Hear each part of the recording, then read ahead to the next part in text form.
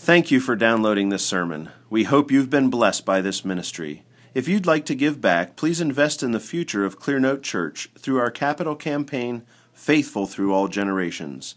To make a donation, visit clearnotebloomington.com/give. Good morning. Would you turn in your Bibles to Luke chapter 2? Here we are on the last Lord's Day of 2015. All of our Advent candles have been lit. Christmas is come and gone. Our Genesis sermon series we won't return to until the second week of January, and it turns out it's pretty difficult to choose a text to preach from when you're in the middle of liturgical no man's land. But then Phil Moyer pointed out to me, he noticed that in the worship document that I put together as the one who plans worship services, that I was referring to the Christmas Eve service as the fifth service of Advent, which apparently is wrong. It's the first service of Christmas, or Christmastide, which traditionally is a season of time that begins at sunset on the 24th of December and ends on January 6th with what's called Epiphany. And so that's all the direction I needed. Pastor Lucas, poor guy, can do whatever he's going to do next week, but I'm going to continue on preaching about Christmas. And then I came in this morning, I noticed that all the decorations up. It's a great confirmation of that decision. It's not Christmas exactly, though. It's that portion of Luke 2 that pertains to the month following the birth of Christ. Let's read our text together. This is God's word, and it is eternally true. This is Luke 2:21. And when 8 days had passed before his circumcision, his name was then called Jesus, the name given by the angel before he was conceived in the womb. And when the days for their purification according to the law of Moses were completed, they brought him up to Jerusalem to present him to the Lord, as it is written in the law of the Lord, every firstborn male that opens the womb shall be called holy to the Lord, and to offer a sacrifice according to what was said in the law of the Lord, a pair of turtle doves or 2 young pigeons. And there was a man in Jerusalem whose name was Simeon, and this man was righteous and devout, looking for the consolation of Israel, and the Holy Spirit was upon him. And it had been revealed to him by the Holy Spirit that he would not see death before he had seen the Lord's Christ. And he came in the Spirit into the temple. And when the parents brought in the child Jesus to carry out for him the custom of the law, then he took him into his arms and blessed God and said, Now, Lord, you are releasing your bondservant to depart in peace according to your word. For my eyes have seen your salvation, which you have prepared in the presence of all peoples, a light of revelation to the Gentiles, and the glory of your people Israel. And his father and mother were amazed at the things which were being said about him. And Simeon blessed them and said to Mary his mother, Behold, this child is appointed for the fall and rise of many in Israel, and for a sign to be opposed. And a sword will pierce even your own soul, to the end that thoughts from many hearts may be revealed. And there was a prophetess, Anna, the daughter of Phanuel of the tribe of Asher. She was advanced in years and had lived with her husband 7 years after her marriage, and then as a widow at the age of 84. She never left the temple, serving night and day with fastings and prayers. At that very moment she came up and began giving thanks to God and continued to speak of him to all those who were looking for the redemption of Jerusalem. When they had performed everything according to the law of the Lord, they returned to Galilee, to their own city of Nazareth.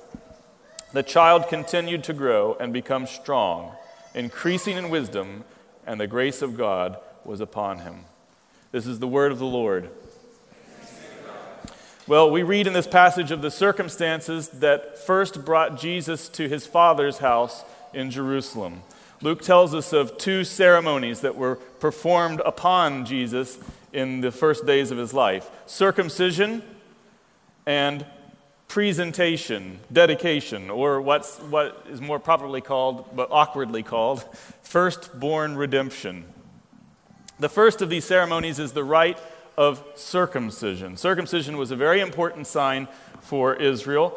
It signified two things: both a cleansing from sin by the putting off or the cutting off of the flesh, and an adopting into the family of God. And so it's supposed that the one receiving it was both a sinner and a stranger. A sinner needing to be forgiven, and a stranger who needed to be brought near to God. This teaches us not about Jesus, but about ourselves, this sign, about our nature. From the moment of our conception, what's true of us? In Adam, we have fallen. We have inherited a nature that is sinful. We are therefore strangers to God and to His people. We've inherited the stain of original sin. And unless we're cleansed by God Himself, there's no hope for cleansing. None of our schemes of self-purification, self-cleansing, they're all empty and vain. Isaac Watts wrote these words: "No bleeding bird, nor bleeding beast, no hyssop branch, nor sprinkling priest, nor running brook, nor flood, nor sea can wash the dismal stain away." God alone can cleanse from sin. Circumcision, then, was a sign of these things that pointed Israel, that's its intended purpose, was to point Israel to both their need of forgiveness and to God who could give it to them. It also testified to them of the fact that sin separates us from God and His people, and that we stand in need of being brought near by God. We are by nature not God's children, but Satan's children. And unless God plucks us from Satan's kingdom and transfers us to the kingdom of His beloved Son, we remain strangers to God and even His enemies. And so circumcision also stood as a declaration of being brought near by God and of His willingness to adopt us as His children, make us part of His family. Now, all of us who know our sin, who are humble before God and will confess our sins, all of us can easily understand our need for such a sign that testifies of these things. But what's hard to understand is why Jesus Christ would need such a sign. He was neither a sinner nor a stranger. So why did He receive this sign declaring that He was both of these things? Well, we have a favorite song around here, "The Fullness of Time," and it opens up for us that glorious verse from Galatians, which reads that when the fullness of time came, God sent forth His Son, born of a woman, born under the law, so that He might redeem those who were under the law. Circumcision was commanded by the law, and Jesus submitted Himself to God's law in every particular so that He might, in His own words, fulfill all righteousness. He even submitted to those ceremonies of the law which declared Him to be a sinner, like circumcision, so that He might be made like His brothers in all things, like us in all things. He might so closely identify with us to show Himself able to bear our sins in His body on the cross, so that we might become the righteousness of God in Him.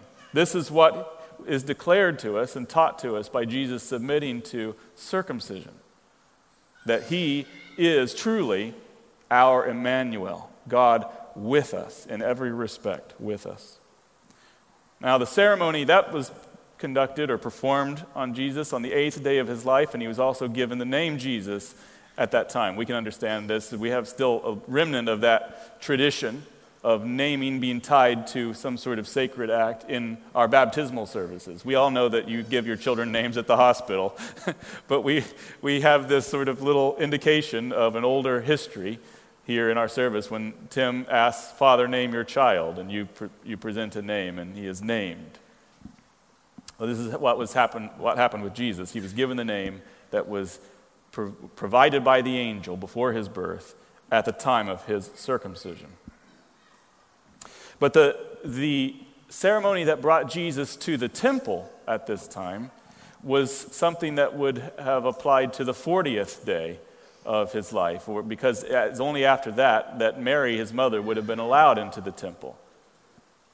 She, as a woman who had just given birth, was considered unclean for a period of days, for 40 days, and then would have brought her child to the temple to present him to the Lord and to pay a redemption price. It says in our text that every firstborn male that opens the womb shall be called holy to the Lord. This is a quote from the Old Testament. And the reason that this is said is that it harkens back to the Exodus from Egypt, when God delivered his people from their bondage by a final plague that took the lives of all of Egypt's firstborn. Because God spared the firstborn of Israel in that plague, he claimed them for himself and said that Israel must buy their firstborn back for the price, in the case of a male child, for 5 shekels of silver. And so Mary and Joseph were going up to do 2 things. They were going up to offer the turtle doves for Mary's purification offering, and also to buy Jesus back from God as their firstborn child. Now again, Christ, who had just descended from the Father, God had sent him here, and he descended from the bosom of the Father, did not need to be presented to God, nor did he need to be bought from God, but again, so that he might show himself to be the fulfillment of the law, and in this case, the firstborn among many brothers, the consummate firstborn child. He was presented there by his parents.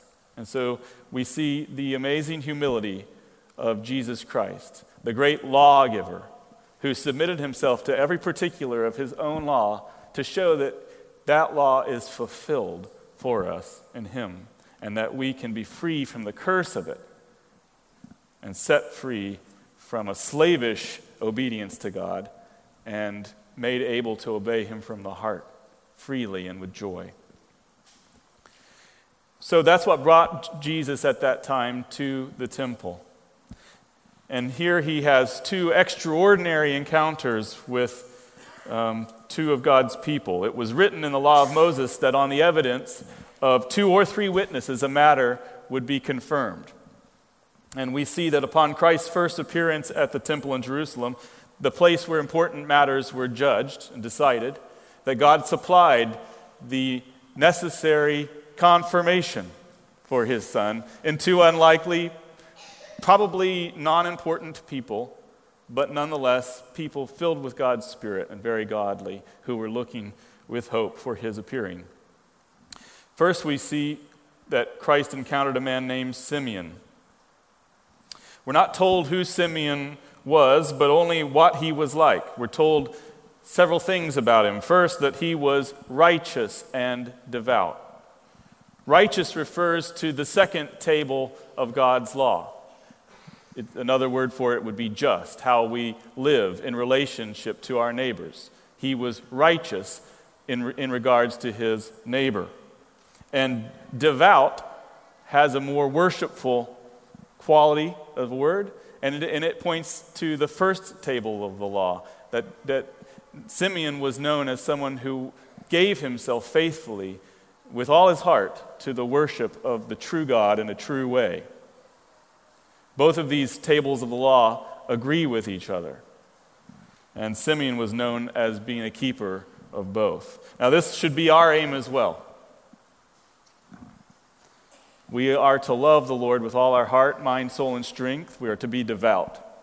And we are to love our neighbor as ourselves. We're to be righteous in our dealings with our neighbors.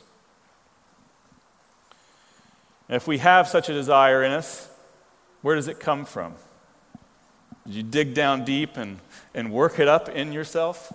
No, if we have such a desire to keep God's law, if we bear the fruit of that desire in our lives, we know that we have this gift from God. For apart from God, only sin and evil dwells in us. But God is greater than our hearts, and he is able to put in us a godly principle, godly desires who seek to please him and to live righteously in this world. He also gives us new natures that begin to hunger and thirst after righteousness. And he makes us able, by his Spirit, to say with King David, "Oh, how I love your law." This is what he had done for Simeon, and it's what he does for all of his people. But while there's a good principle that God puts in us by his Spirit, we must strive still against our flesh. You know that your flesh works against you, fights against you being devout, worshiping God with all of your heart, mind, soul, and strength. You know that your flesh also works against you being righteous with your neighbor. It makes you want to steal, makes you want to commit adultery, it makes you want to do these things that are evil. And we must strive against it with the power of God's Spirit and put the deeds of darkness, which continue to dwell in us, to death. So what do we learn from Simeon? Well, we learn from Simeon that he's a good example that's gone before us in this. He's an old man, and as an old man, he's lived a long life of doing the hard work of fighting against his flesh and putting his evil passions and desires to death and subduing them, bringing them into subjection to God's law. God wants all of us as his children to be described as Simeon, righteous and devout. The second thing we're told is that Simeon was numbered among those who were looking expectantly for the Messiah, who Luke here names the consolation of Israel. That's a very sweet name for Christ. Jesus, the comforter of Israel. Jesus, the great empathizer of Israel. The consolation, the one who brings comfort. What a warm expectation this man had of the promised Messiah. It must have been Simeon who supplied the first question and answer to the Heidelberg Catechism. It's a very warm, lovely opening to a catechism. It says, "What is thy only comfort in life and death?" And the answer is that I, with body and soul, both in life and death, am not my own, but belong unto my faithful Savior, Jesus Christ, etc. Is Christ your only comfort in life and death?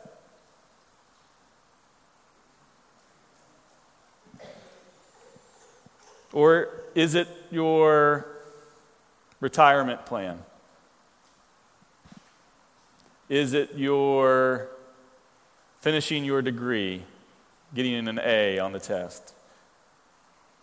Is your only comfort in life and death that your business succeed or that you succeed in some endeavor of yours? This is the level that most of us live our lives, right? This is the day-to-day baseline of our lives, that we measure our comfort, our ultimate comfort, on the basis of trivial things, things that are passing away, things that do matter, but that pale and are not worth mentioning in comparison to a life of eternity with Jesus. Is Jesus your consolation, your comfort, as he was Simeon's? Thirdly, we're told that the Holy Spirit was upon him. This is not a reference to the spirit of adoption or regeneration at work in him. If all we had to go on were the previous two statements about him, we would know that much already. Nobody exhibits godliness. Nobody devotes themselves to God and seeks after him with all their heart without the Holy Spirit at work. And so we learn one thing, that the Holy Spirit was at work and has been at work in all God's people in all times and places. What we learn here, though, what we're being told, is that Simeon had that special spiritual gift of prophecy, which is uncommon and not given to all Christians. But here he is said to have been filled with a spirit of prophecy. And both he and Anna, who comes after him, were prophets of God. And this is after 400 years of silence on the part of the Holy Spirit. No scripture had been written, no word from the Lord had come for hundreds of years. This was the beginning of the fulfillment of the prophecy of Joel. He said, "It will come about after this that I will pour out my spirit on all mankind. and your sons and daughters will prophesy. Your old men will dream dreams. Your young men will see visions. Even on the male and female servants I will pour out my Spirit in those days." As I said, it's not likely that Simeon or Anna were anybody of importance. And yet here the Spirit was poured out on them, and they were given the gift of prophecy, the ability to see and perceive things that the normal eye cannot see or perceive.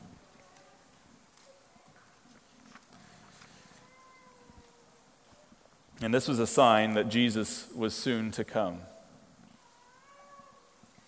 Indeed, it had been revealed to Simeon by the Holy Spirit that he would not see death before he had seen the Lord's Christ. And see him he did, prompted by the Spirit to enter the temple on just that day, at just that time.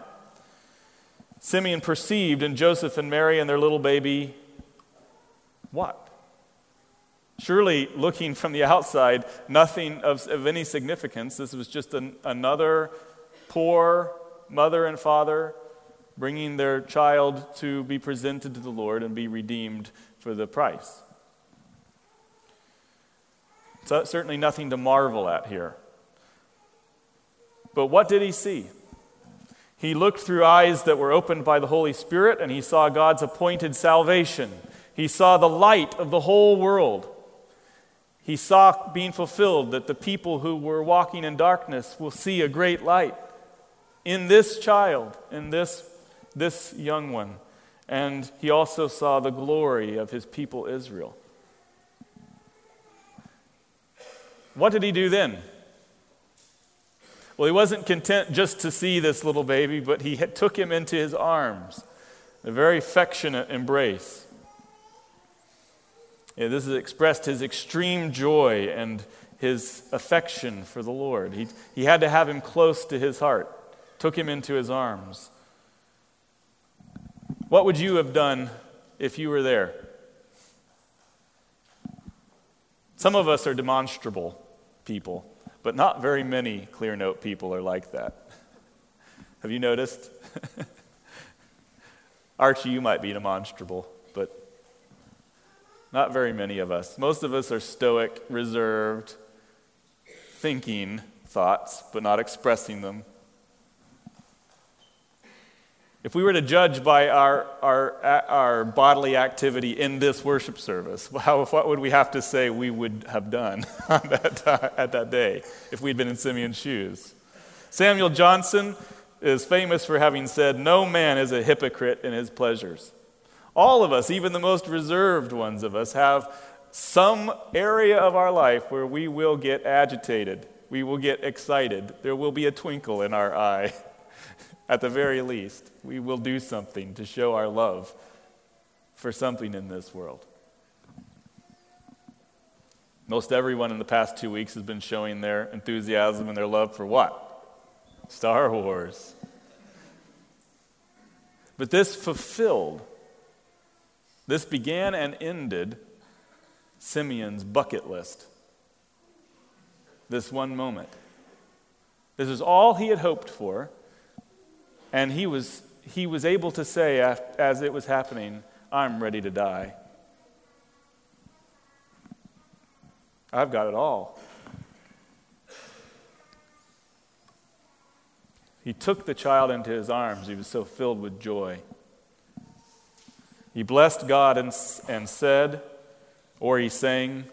This is one of those things in Scripture. It could indicate that they sang a song. And the church has used both Mary's Magnificat and the Song of Moses and the Nunc Dimittis, as this is called in Latin, Simeon's song, as songs that they have sung throughout history, called the Canticles. So he either said or he sang, we don't know. And it began in this way: "Now, Lord, you are releasing your bondservant to depart in peace according to your word." Now, this is very profound. Simeon was ready to die. Having held this baby, having seen this baby, he was ready to die. He said, "I'm ready to die, and I am going to go peacefully. I have been satisfied. I have no fear. I know that this child is the answer to all dilemmas, all problems. He has come, and I'm satisfied. I'm ready to die. Are you like Simeon, prepared to die?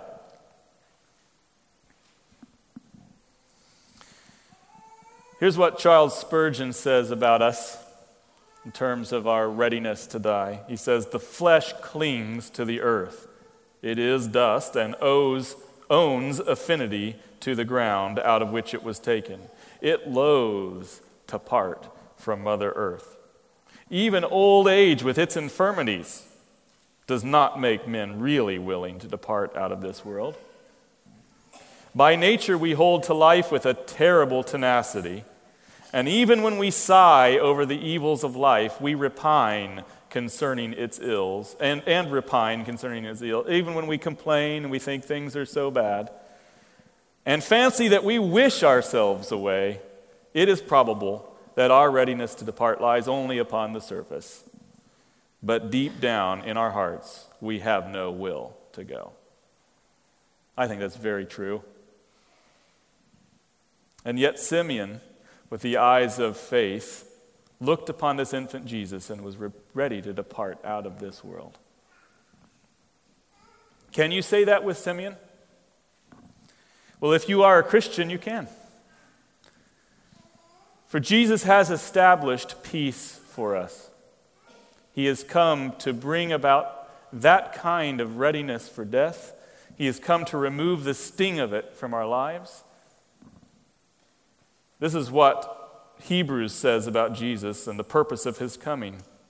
That he came to share in flesh and blood and to partake of our nature, that through death he might render powerless him who had the power of death, that is, the devil, and might free those who through fear of death were subject to slavery all their lives.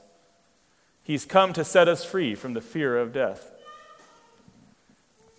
And seeing him is believing. And believing brings about that kind of peace and readiness for death. Have you seen the Lord's anointed? Have you looked upon him? Have you fixed your gaze upon him? You're a man, you're a woman, you're weak, you will fear. But when we fix our eyes on Jesus, he removes that fear from us. He takes away all of our fear.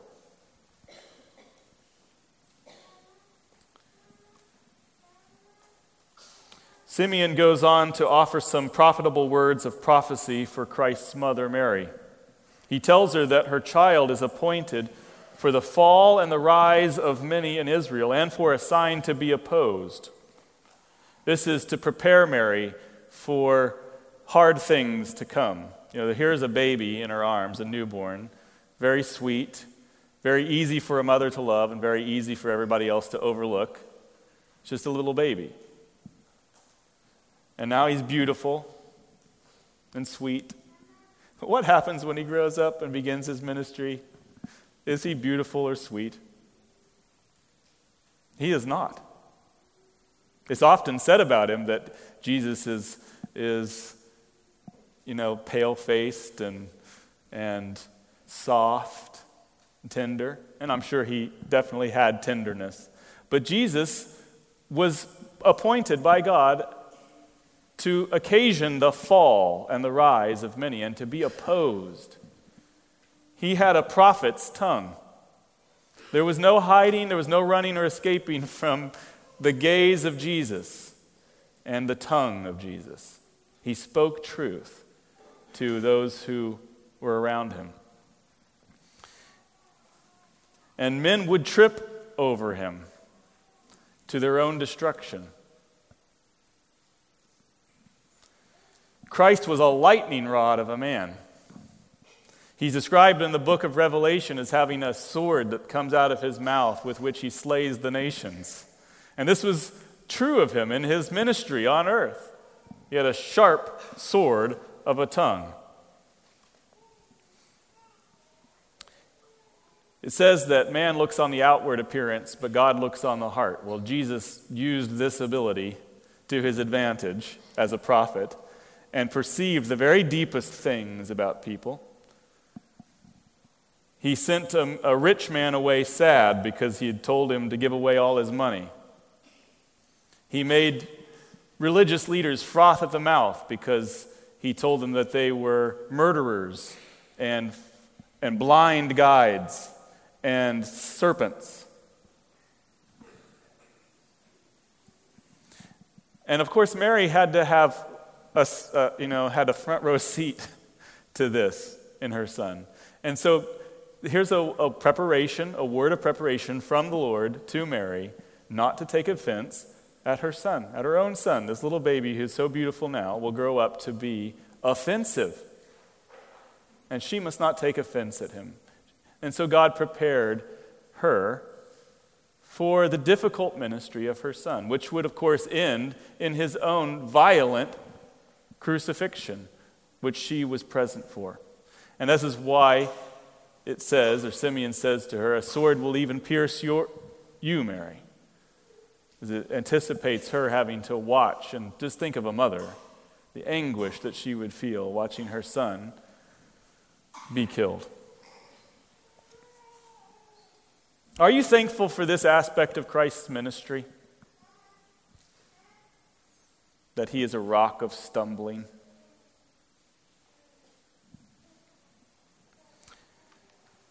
Thankfully, Calvin says it's accidental that that he is appointed for men to fall and be destroyed. That this is not actually his primary purpose. His primary purpose is to raise men again to newness of life. He's appointed for all to stumble on. You understand that? That's the point of his prophetic words. He speaks and cuts to the heart so that you will fall and die in your fleshly, sinful nature, but so that you will be raised again to newness of life. Now, if you don't receive this ministry, it's not his fault. He wounds in order to heal. And you must be wounded to be healed by Jesus. It's one of the great faults in the church today is that people are brought to Jesus without first being brought through the prophetic ministry of his word, which cuts them to the heart, or that they are compelled to come to Jesus out of desperation. They rather are drawn to him because he said to give them a better life than they already have. Calvin calls this ministry of Jesus's, which men stumble over, an accident, as it were, not his fault, because he wounds in order to heal. But not all men are appointed unto salvation. And you know that you have been appointed unto salvation if you love the Lord's rebukes. If you cherish them, if you're made alive by them. He is a rock of stumbling and of offense to those who are appointed unto judgment. But for those who receive his wounds in humility, Christ is not a rock of offense, but rather a choice and a precious stone upon which a life of strength and godliness can be built. Are you surprised and offended when the world hates Jesus or you because of him? This is why he was appointed. And don't take offense at him. Mary is being prepared by God for this ministry of her son. Lastly, Christ encounters sweet Anna there in the temple. And here we have the second witness to his authenticity as the Son of God. Anna the prophetess came and greeted him as well.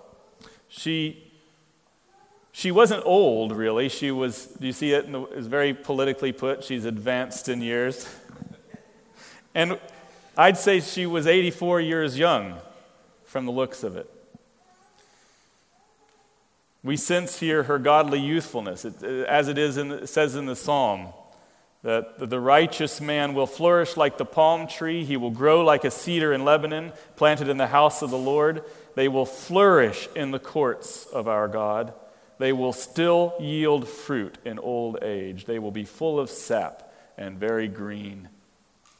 This is Anna, 84 years young, in the temple of God. She was a widow after only 7 years of marriage. And look at how she spent her life. She's not idle, as Paul warns widows not to be, going from house to house as a gossip or as a busybody. But she devoted herself to the worship of God, service in the temple. Some commentators believe that she was likely given a room there because she was found to be so helpful and useful to the ministry of the temple. She probably dwelt in a small room there, and that's why it said she was there day and night. She was just around the clock on call for anything that needed to be done as a part of God's worship.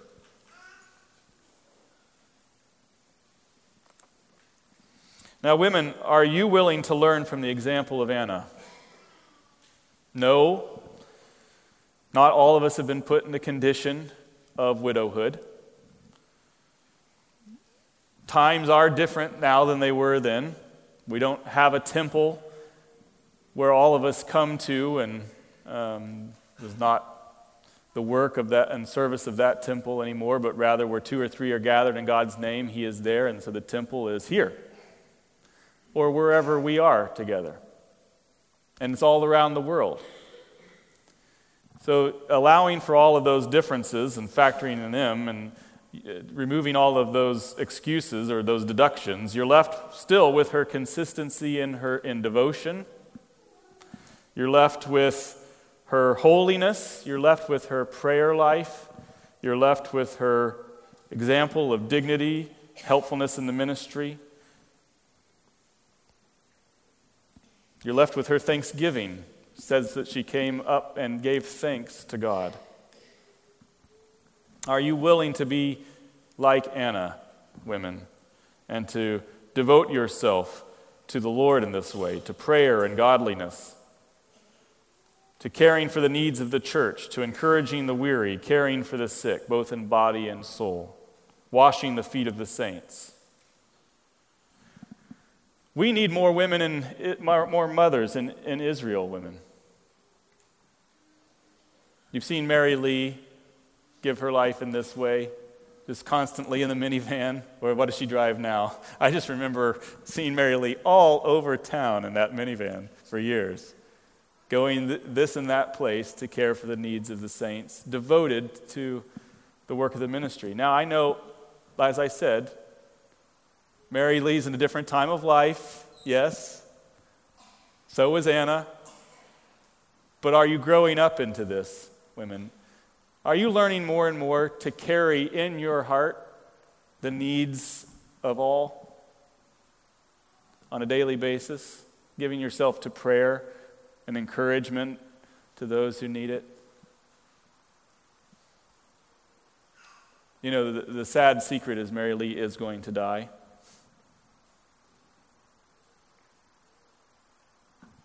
Are you giving yourself to growing up into that role in the church? It's a very necessary role, very much needed one. And here, one that is dignified in Scripture, given honor. And the last thing we see here about Anna is that she was a witness. Immediately, she ran up and gave thanks, and then the next thing we hear about her is that she ran off to tell all the others who were waiting in hope for the Messiah that he had come. We've challenged ourselves this year to become witnesses for Jesus in this community.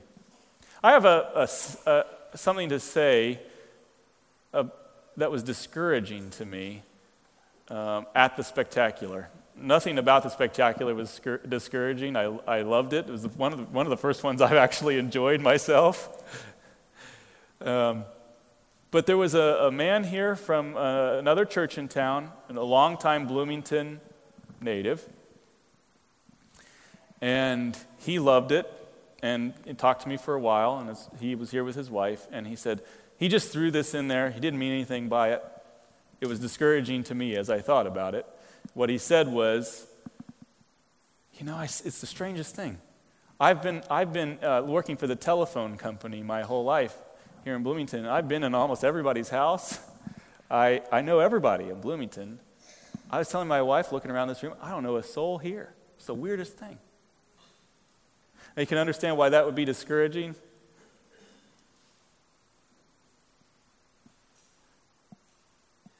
What it really means is, though we've moved to the west side, we're not a west side church. We've said ourselves, we feel God has put us over here, placed us here, called us here to have a ministry in this part of Bloomington, and we've barely begun it. That's what it means. Now, it's discouraging. It was discouraging for me to realize that, but it was a good challenge. I've not lost heart. We've set before us a good goal, and we need to continue to strive to be faithful to it, to keep plowing and planting in hope. That my hope is that 10 spectaculars from now, the same kind of man will come in here and know 10 people from Bloomington. Oh, I didn't know you went to church here. Good to see you. I think that would be a wonderful thing if God brought it about. And that's the kind of hope we should have for this church as God has planted us here. We want to have a community to more than the university. Most of us here came to town because of the university. But we want to have a ministry to the people of Bloomington as well. So let's be witnesses like Anna. Be filled with joy and excitement at the arrival of the Lord, and go and tell people about him. That's all I have. So let's give our attention now to the Lord in prayer. Let's call upon him that he would grant that all of us would see him, that even now by faith we would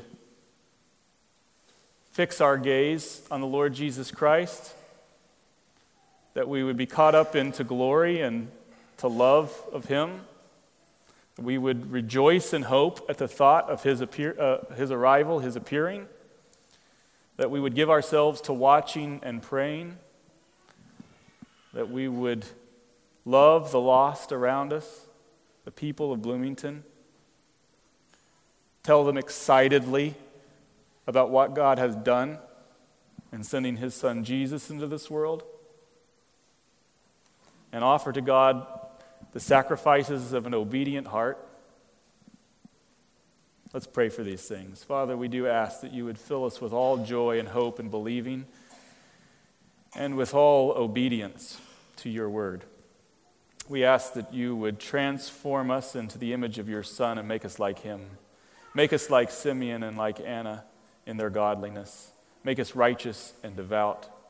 Make us prayer warriors and saints. We ask this in Jesus' name. Amen.